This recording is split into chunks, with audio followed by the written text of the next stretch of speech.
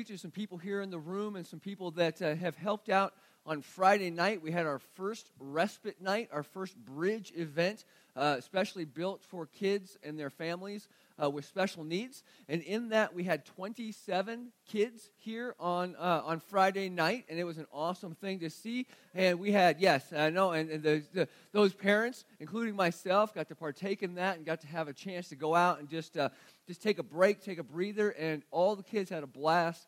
I've heard lots of good comments from parents who had dropped off kids. And so I want to thank the workers that came. We had 27 workers, 21 from Paragon, 6 from Grace Church over on San Antonio came to help out. So I want to say thank you to them, because with that, it was a great event. Our next one is going to be April 6th, I believe, the first Friday after Easter. And I look forward to seeing what God's going to continue to do, because the great thing about a network like that is if you put on a good event, or if you put on a bad event, it's going to spread and it's going to get known. And so our next one could be very full. And so I'm excited about that. It's something you want to help out with. I'm sure Lori Lauer would love to talk to you about that, or you can talk to me about getting involved with that. We today are starting a new year. And as we start a new year, we're also starting a new sermon series. And this new sermon series, as you see maybe on the front of your bulletin, is going to be called Limitless. Limitless is a word. You might be thinking, why are we starting out with a limitless? It's a movie. It's a TV show. It's got all kinds of different possibilities. You're thinking, are we going back to at the movies? I'll be honest with you. At one point in time this winter, I considered doing a January at the movies specifically for Star Wars, because it had so much in it. But I held back on that one. We'll wait on that. But what I did see, yes, I knew I'd get an amen from the pews. But the real thing, what we're doing here with Limitless, is this. The word limitless is defined as without end, limit, or boundary. And when I look at that and I think about that in my own life, and I think about that as I look back on 2017, I look and I say, without end, without limit, without boundary. I look back on 2017 and I see God did some amazing things. I see God did some incredible work that I didn't expect. As a matter of fact, he did such an incredible work that I can only say it was God that made that happen. And as I look at that, I think back to myself, I say, what was it at the beginning of 2017 that made me think that why could only God do that, and why couldn't he use me to do that? What was limiting me in my capabilities? What was limiting me in my desire? What was limiting me from saying I could accomplish this with the help of God at the beginning of 2017? What held me back? And I began to think about that as we look at 2018. Do we have that same mindset? Do we have the same look to say, I can only accomplish this much on my own, so I'm not going to push any further. I'm not going to reach any further. I'm not going to have the desire to chase after the dreams that God has given me. And so that's where limitless comes in, because I see unlimited potential coming from God through us towards this community. I see unlimited potential from God through us in this church. I see unlimited potential through God and in us to go into a people group that is in desperate need of the love of Jesus Christ. And I don't want to hold us back. I don't want to be the one that says, well, here's all that we can do. We're just a small church, so this is it. I see unlimited potential. And what I want to do is I want to look at this limitless possibilities as we dive into it, because there's so many what-ifs that we could ask. The what-ifs I wrote down, what if we had tried to limit God and the potential that he has for us to reach beyond our limitations? Say, God, I can't. How many times have you said that to God? God, I can't. Even though he's calling you to do it, even though he's pushing you to do it, you say, God, I can't. What if we have limited ourselves and how God wants to use us? What if? So over the next 6 weeks, it's funny because I was telling Jerome, I said, we're going to do a Limitless series, and we're going to limit it to 6 weeks. So, we're going to dive into this over the next 6 weeks, and I want us to reach beyond our limits. And I want us to understand what God has for us in these God-sized dreams that are out there. And stop getting in the way and say, this is where God has called us to live. Let's go do it. So, you might ask how. The answer is this. It's what we've been singing about all morning. It's what Jerome read about to start off with. It all starts with God's grace. Because that's really what all of life is, isn't it? Every breath you take is by the grace of God. Every motion that we make is by the grace of God. We were watching a video last night. Christy was showing me about a kid who got a vaccine, and this vaccine affected him wrongly, and it actually paralyzed his body he got a neck ache, and as he got the neck ache, then he became paralyzed, and he actually died yesterday. As crazy as, and I'm not anti-vaccine or anything like that, but I'm just telling you this is the story that they were sharing. He was 13 years old when he got the vaccine, and as it happened and it all played out in his body, he died yesterday. And I thought to myself, at any point in time, it doesn't matter how old you are, how young you are, this could be your last breath. It is all by the grace of God that we have it. So this life that we live, what are we going to do? So over the next 6 weeks, we're going to talk today about God's unlimited grace. And then we're going to see, as we look at it, we're going to talk about next week, God's unlimited power. And the power that he has in our lives. And the following week, we're going to talk about his unlimited presence and his unlimited knowledge. And then we're going to take a turn and look at ourselves. Because a lot of times, you might want to jump right into talking about yourselves and limitless. And this is what we can do. But how about we talk about what God can do and how that should affect what we can do? And we'll look at that power, we'll look at that presence, we'll look at that knowledge. But then we're going to look at us, and we're going to say, what limits us? What labels do we put on ourselves? What labels do other people put on us that limit us? And then the following week, we're going to talk about God-sized dreams. And those dreams that we can chase after and the ones that he's put before us. And then, because it'll end up on February 11th, we're going to talk about God's unlimited love because Valentine's Day, all that kind of stuff like that. And we'll talk about how we love because he first loved us. So I hope that you can be here for the next 6 weeks. We talk about limitless. When I laid out the sermon series, though, I'm going to be very honest. I wanted to start out with God-sized dreams. And the reason why I want to start out with God-sized dreams is because this week is when everybody is hopefully still in their resolutions. I mean, it's only been 6 days or so since they started the resolutions, and they're in the middle of these resolutions. As they're in the middle of these resolutions, we have these God-sized dreams, and I want to, just like everybody else, in 2018, I want to tear into this year, and I want it to be for God's glory. And I want it to be something I can say, look what God did in us. Look what God did in me. Look what God is doing and continuing to do. I want to feel a passion of life change in my soul. I want to feel it. And so I thought, what better way to start off than God-sized dreams? But like I talked about last week, here's the thing. As we look at God-sized dreams, I told you last week that 92% of resolutions fail within the first month. Do you know why 92% of resolutions fail within the first month? Well, I got into looking at all the psychological effects of resolutions, and the big thing is that people know the what, the goal, but they don't know the why. They don't know the why. Why should I try and accomplish this goal? So we know what we want, but we don't really know why we want it. And that's why I want to start out with God. Because God is our why. God is the reason why we do what we do. His limitless grace, his limitless power, his love, his presence, his knowledge. That's our why. That's why we want to live God-sized dreams. Because he has given us so much.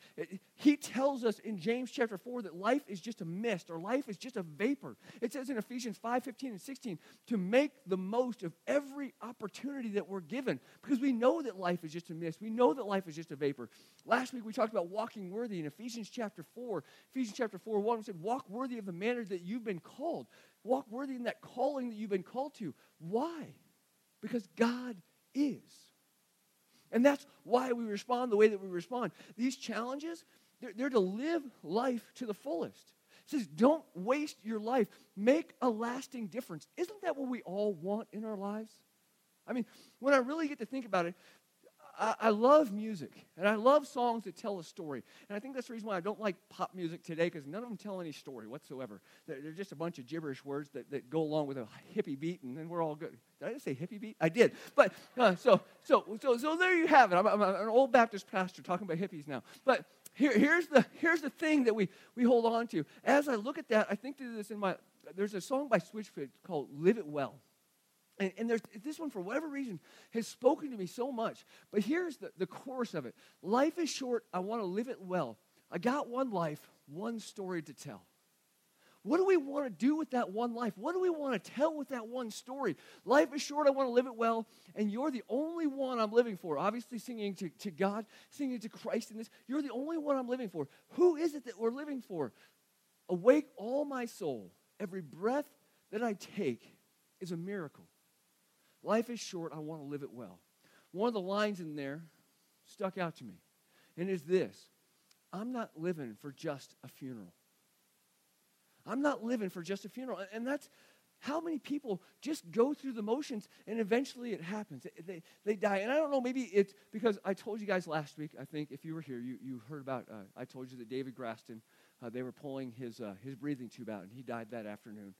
Christy and I got to go down there, and with about 20 minutes of us being there, he stopped breathing.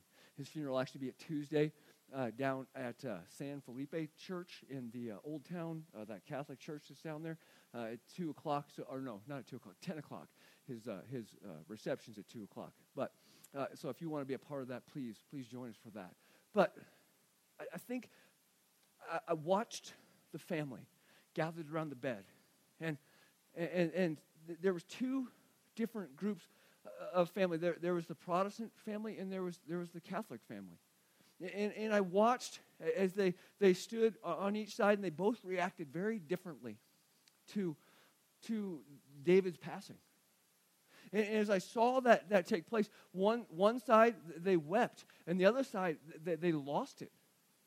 And you know, my family is Catholic. I grew up Catholic, so I understand it. There's so much to it. That there's so much that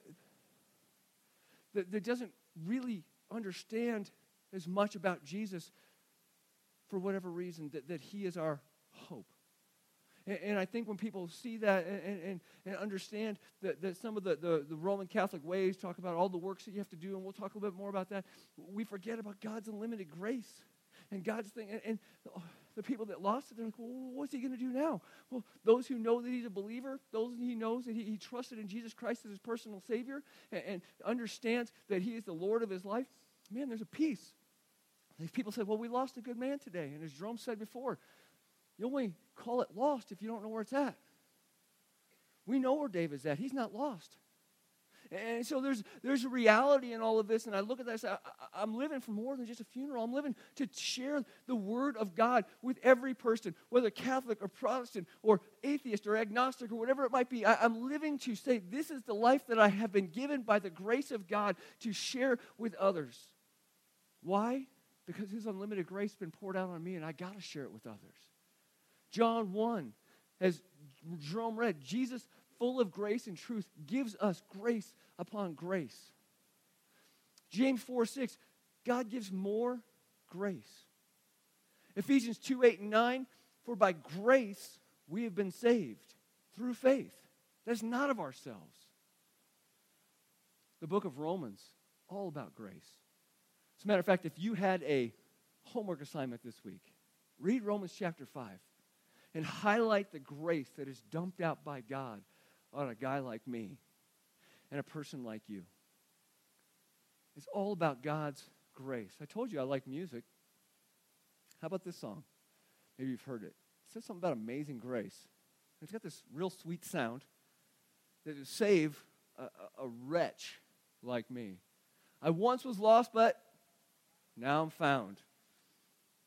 'Twas blind, but now I see. You want to go back to other old hymns? Grace, grace, God's grace. Maybe you've heard that, where the next line says that will pardon and cleanse within.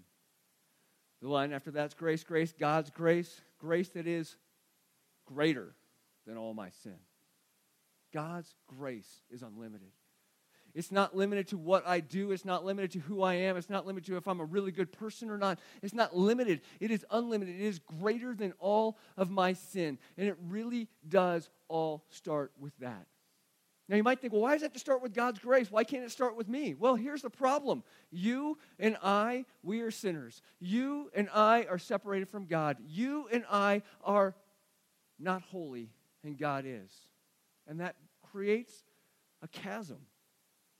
That creates a giant, wide gorge that we cannot cross. So how do we reconcile ourselves? How do we cross that chasm with our sin and guilt on one side and his perfection on the other side? How do we cross that? How do we get across there? How can we be forgiven? How do we enter into a right relationship with God? And how do we stay in a right relationship with God? How does that happen? Is it anything that I can do? And the answer to that is no. It is all by God's grace. But here's the thing. There are people that ask that question constantly. There are people that just can't quite grasp and put their head around God's grace. And maybe that's you. Because you think, how could God do all of that and me not have to do anything? There's got to be some way. So for years and years and years, really since the very beginning, when man fell away from God and we started to go our own way, and as we went on our own way, we started to say, here's a religious system that works. Because there's two different approaches we can have for God. One is that of works. One is, this is what I have to do to earn favor with God. And sometimes that's all works, and sometimes that's some of what God does, and I have to add to it. Let me just be very clear right up front for you in case you tune me out at any point in time. It's Jesus plus nothing equals everything. Hold on to that.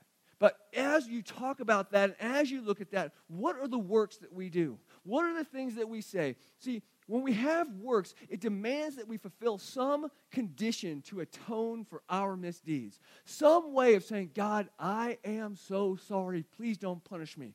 God, I am so sorry. I won't do it again. Don't have my football team lose today.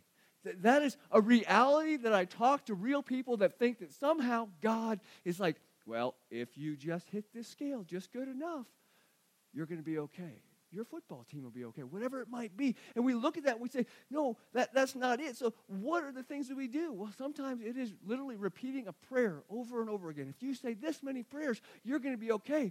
Maybe it's personal sacrifice. If you do this or give this, then you're going to be okay. Maybe it's self-denial. Well, if I fast and I do this, then I'll be okay. Maybe it has something to do with abuse, where you literally abuse yourselves. You've seen people that do it, that hit themselves with whips, they hit themselves in the head with boards, they do things, that they cut themselves, they hurt themselves, saying, well, as long as I lower myself in this way, then God is going to be okay with me. See, under that really classifies every religious system except for biblical Christianity. That somehow I have to do something to earn God's favor. That first approach, as we look at it, God, he's saying, here's my works, God. Take these as good things to help balance out that scale over my bad things. And we're trying to earn God's favor. We're trying to earn God's love. But here's the problem. Those systems don't work. Not only do they don't work, they can't work. You know why they can't work? Because everything we offer to God is valueless. It is worthless. I mean, imagine this. Imagine that you go to your realtor and you say, I want that mansion. And you come with a bucket full of Monopoly money. You're like, I'm rich. And as you say, I'm rich, they're going to think you're crazy because that is worthless. You can't buy that precious gift with worthless nothing. That's what we do when we come with our good deeds to God. See, and when we look at, there's a verse that is found in Isaiah chapter 64, verse 6. It says, we all have become like one who is unclean, and all our righteous deeds are like a polluted garment. Now, I'm going to unpack this polluted garment just a little bit, and I want you to bear with me because it's gross, okay? Because the actual Hebrew word for polluted garment, or maybe your translation says filthy rags, is actually either soiled underwear or used menstrual rags. He's being very clear, being very gross about it, but at the same time he's saying, this is what you're offering to God. God, I love you so much. Here's my dirty pair of not-so-tidy whities. How would you feel about that? Would you be just a little disgusted by that? See, we offer that to God saying, this is what I have for you. We somehow think our goodness matches up to God's greatness. And when we look at that in our lives, we say, how can we do this? You know, I really like tapioca pudding, and I'm going to keep it on the gross line for just a second, but I like tapioca pudding. I don't know if there's fish eyes in there. I don't know what those are, but there's something in there that I really like about tapioca pudding. But if I imagine somebody making tapioca pudding, they got that big old bowl, and they just chew and sneeze, and it just goes into the bowl, and they just keep on stirring. And they're like, here you go. Here's what I have to offer you. It's mostly good, right? But it's tainted. When we offer ourselves to God and say, God, I'm mostly good, we got a lot of snot and sneeze inside of us. We got a lot of tainted nasty in there, and we're throwing it at God, and he says, guess what, guys? Just like you wouldn't want tainted tapioca pudding, I don't want your tainted stuff. It needs to be clean. It needs to be taken care of. And when we look at that, we say anything that we want to do to try and establish our own righteousness is not good enough. It's not good enough. And then you say, well, how about we even look at it from this point of view? We don't have anything extra to give. Even if we could do everything right, we don't have enough extra to give to say, God, here's what I have to give to you. Because everything is already his. Everything we possess, everything we give to God, everything we could possibly do for God, we owe him already. Why? Because he is supremely worthy. He is worthy of our everything. So even when we fall short in just a little area, we mess up. He is supremely worthy. As a matter of fact, Luke chapter 17, verse 7 through 10, Jesus gives a parable about this. He says, will any one of you who has a servant plowing or keeping sheep say to him when he has come in from the field, come at once and recline at the table? No. Will he rather not say to him, prepare supper for me and dress properly and serve me while I eat and drink, and afterwards you will eat and drink? And does he even thank the servant because he did what he was commanded? So you also, when you have done all that you were commanded, say, we are unworthy servants. We have only done what is our duty. So when we come to God, we're not like, hey, we get to hang out because we've done all. No, we're doing what we are told to do. We tend to forget that we view God in this little narrow box. And I think this limitless idea is we got to take God out of the box. We got to stop putting God in our little human box and say this is who God is, because God isn't. Because if we could define him, he wouldn't be God. If we could fit him into our little thing, he wouldn't be God, because we would be God over that. We'd be in control over that. See, we have this crazy way of thinking that if we give 10% of our income, if we give a few hours on Sunday, if we do some event during the week, then we have done our duty. We have done what is needed to be done. But the rest of our time, the rest of our money, the rest of our experiences, our possessions, everything like that belongs to us. And then when we do something bad, well, we can give some of that stuff that belongs to us on top of our duty, and it's going to wipe it all out. That's kind of our thinking, isn't it? But when you stop and think about it, that God already owns it all. God already possesses it all. It's all him. We don't have anything extra to give. So in that, our works cannot work. There's no extra to pay the debt of our sin, because God is supremely worthy. So that's the first approach. Man trying to fill that gap, that giant chasm, that giant gorge between us and God. And it's just not working. So there's a second approach. And that second approach is what we sang about. Second approach is what we've read about, and that's grace. The second approach is that unlimited grace of God. And I don't think we could adequately define grace with just a few words.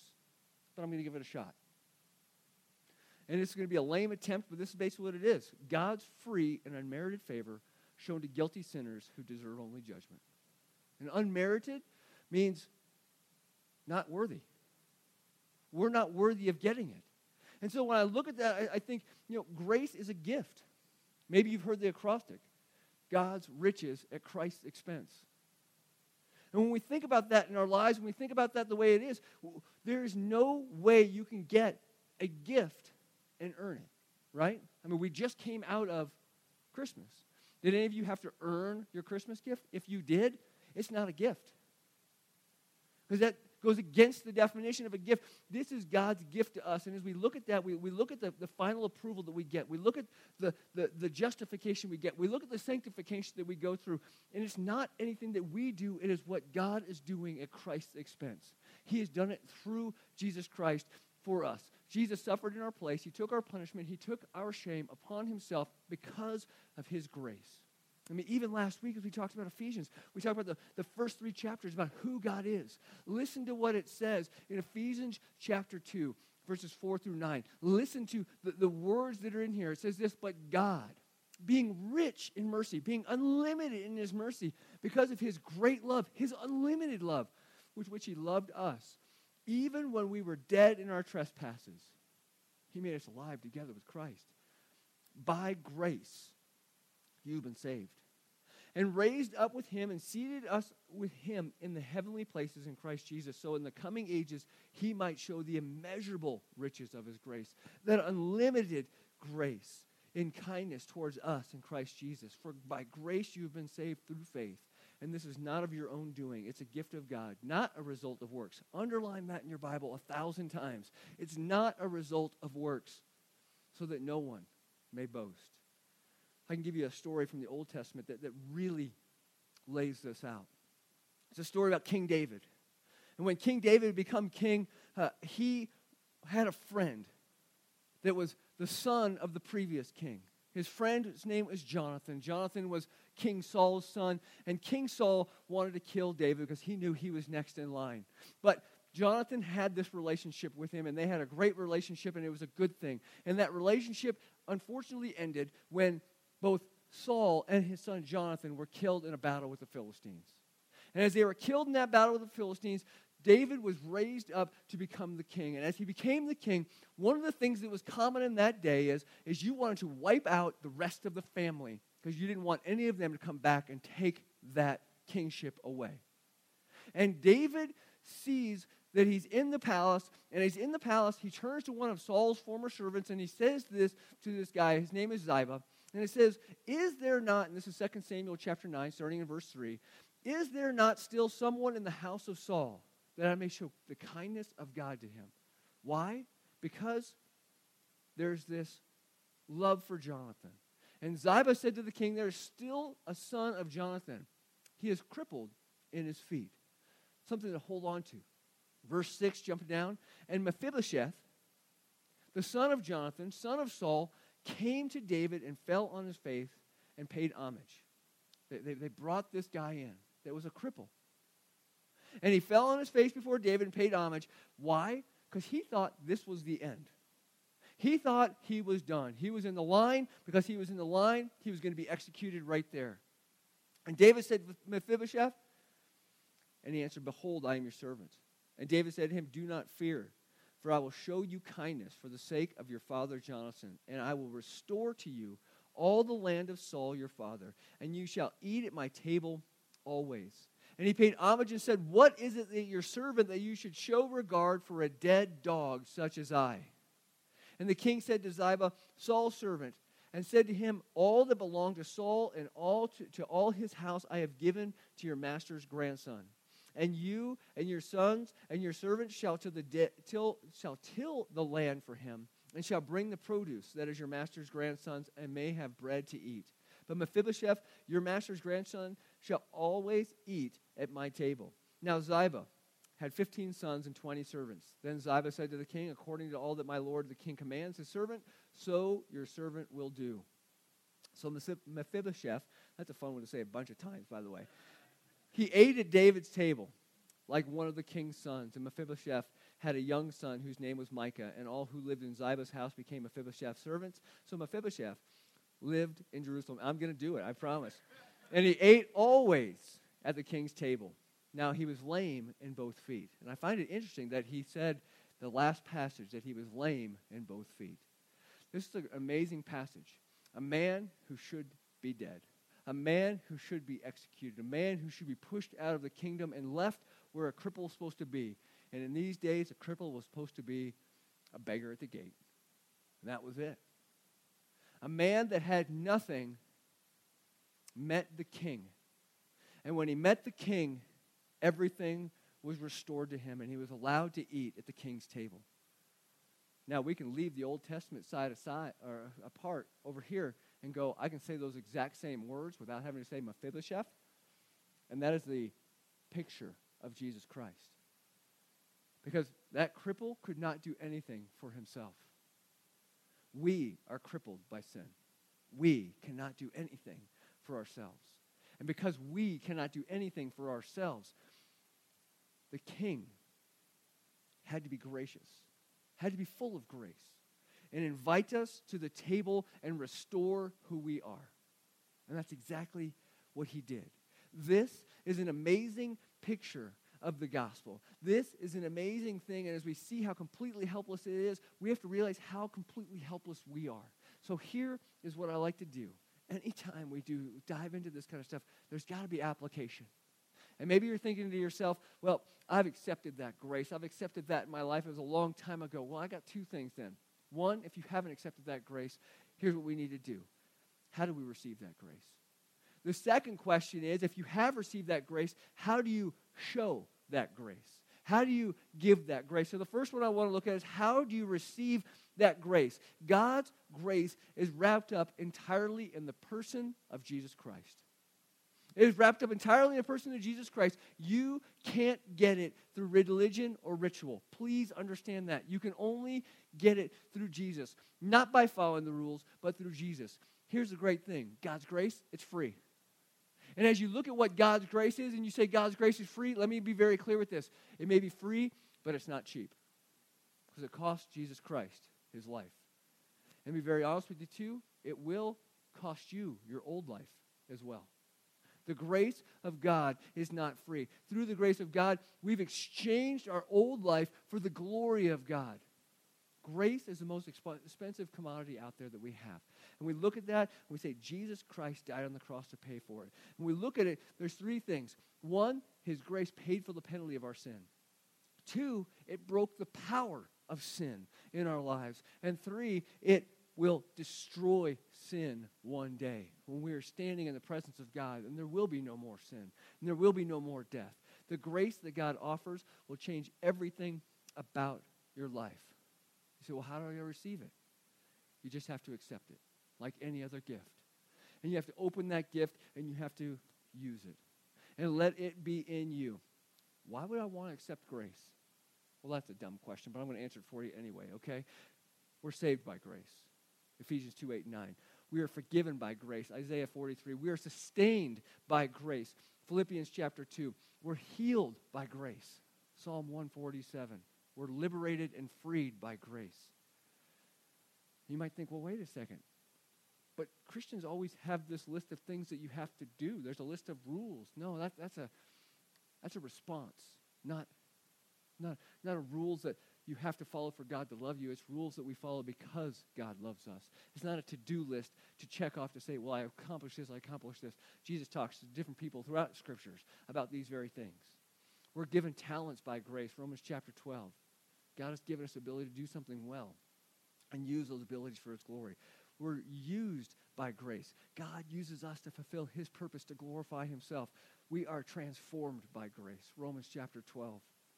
And we're matured by grace. See, grace doesn't just save us. Grace fuels our Christian walk, that walking worthy that we talked about last week.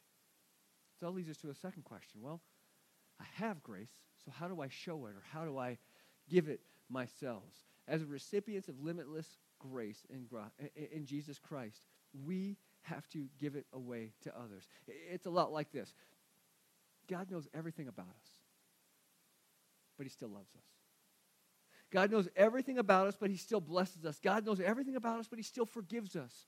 So if he is that way, and we're growing closer to be more like him, then we need to do the same for others. See, it's God's grace, not nagging people, that changes people.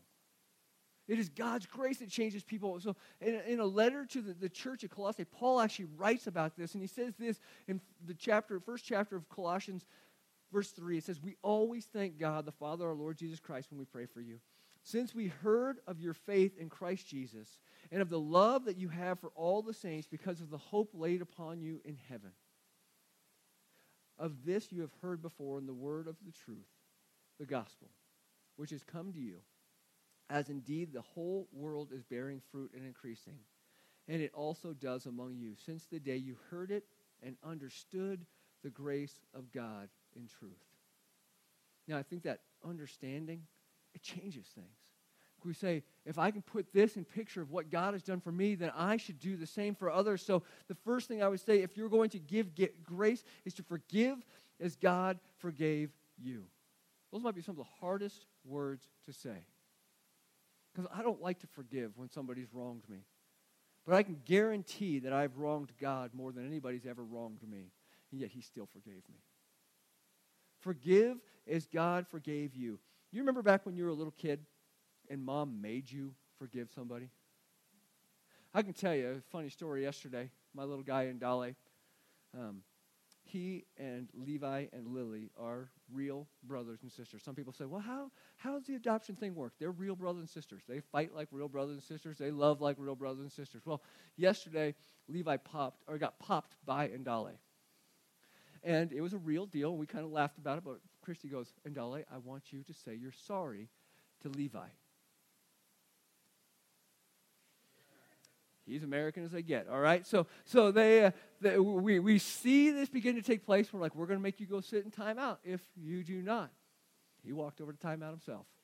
He wasn't going to do it. And Christy finally let him sit in timeout for a couple minutes there and took him over, and she said, I want you to hug Levi. And he goes like this. He actually put his arms back so he didn't have to reach out to hug. And I just went, that is it. You can't force somebody to forgive. Even if you take away their time, you take away their TV privilege, you can't force somebody to do that. See, true forgiveness flows out of love. The love that God has for us, that unlimited love God has for us, He forgave us. And no, you know what? Other people don't deserve it. Just like we didn't deserve it from Christ. So that's how we respond. That's what we do. When we reflect on God's forgiveness, it makes it easier for us to forgive them and show God's grace. Second thing I wrote down is this. Serve as God served. Serve without strings attached. See, Jesus didn't come down here and become a servant, humble himself, like it says in Philippians chapter 2, and make himself a servant, taking on that very form of one, because somehow or another there were strings attached, that we had done something to earn that. See, we didn't earn it. We didn't deserve it. That's God's grace. And He sent him down here, and He served us. Serve because we want to be more like Jesus. Take the lead. Do something unexpected for others, whether it be your spouse or your friends or your church or whatever it might be. Serve in such a way that you're not forced to do it. Serve in such a way that you want to say, I want to show others the grace of God. Because isn't that what it's all about? Isn't our life to glorify God? And don't we glorify God by being what He's called us to be? And showing us what it's all there. See, God's grace is changing us. It's changing me. It's changing you. Not for our glory, but for His. Isn't that an amazing thing to think about? That He, the God of the universe, the God of everything, would take time for you and for me to change us. And as it changes us, that grace should flow through us and help us be a part of God's plan to change others. What does that look like in your life? That's the question I have for you. What does God's grace look like in your life? It is something that you still need to receive, or is it something you still need to give? Where do you fall at in that? That's for you to decide. That's for you to look at. That's for you to recognize. And then when you recognize it, how can we tap into that unlimited grace to be able to pour it out on others and say, this is how I want to walk worthy. This is how I want to be after God. Not because of anything that I'm going to do, because I want to show the glory of God. I want to show the Holy Spirit in my life. And as I show the Holy Spirit in my life, I want God to be glorified. That's what we talked about last week with the walk worthy. That's what we talked about last week with Galatians chapter 5. I'm talking about the fruit of the Spirit that comes out. The love and the joy and the peace and the patience and the kindness and the gentleness and the self-control and the goodness. The things that are in our lives, how do we become something that God can use to show that to others in order to glorify Himself and see more people changed and coming to Christ? My question for you is if you haven't received grace, why not? And if you have received grace, who are you showing it to? Let's pray together. Father, thank you again for your word. And thank you for your unlimited grace. I don't know what else to say besides that. Because without it, we're hopeless. Without it, we're far from you. Without it, we have no reason to live. Without it, we're lost. But with it, God, we are close to you. With it, we are adopted as your children. With it, we sit at your table. With it, we're restored. God, I look at that in my own life, and I'm thankful for it. I look at that in the lives of my family, And I'm thankful for it. And I pray for those in my family, even the ones I talked to this week, that we got into a discussion on who God is, what the Bible is, who it's written by, and all the details that go with it. And there's just such a almost hatred. God, I'm thankful that you broke down that between me and you, that enmity.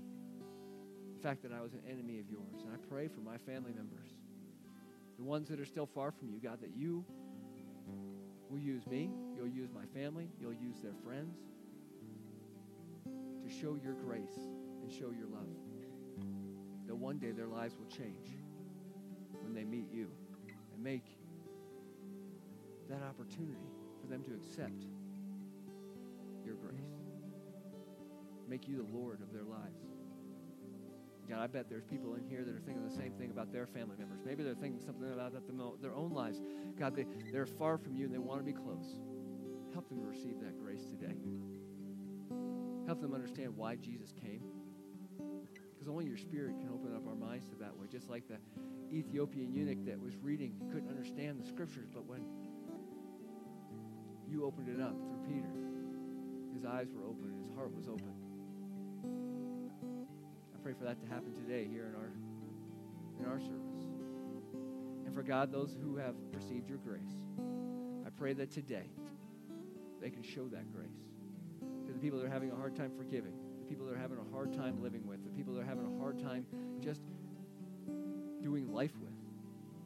God, let your grace shine. And as your grace shines, let your glory shine. And as your glory shines, let's see people's lives that we touch change as well. God, we pray it all in your name.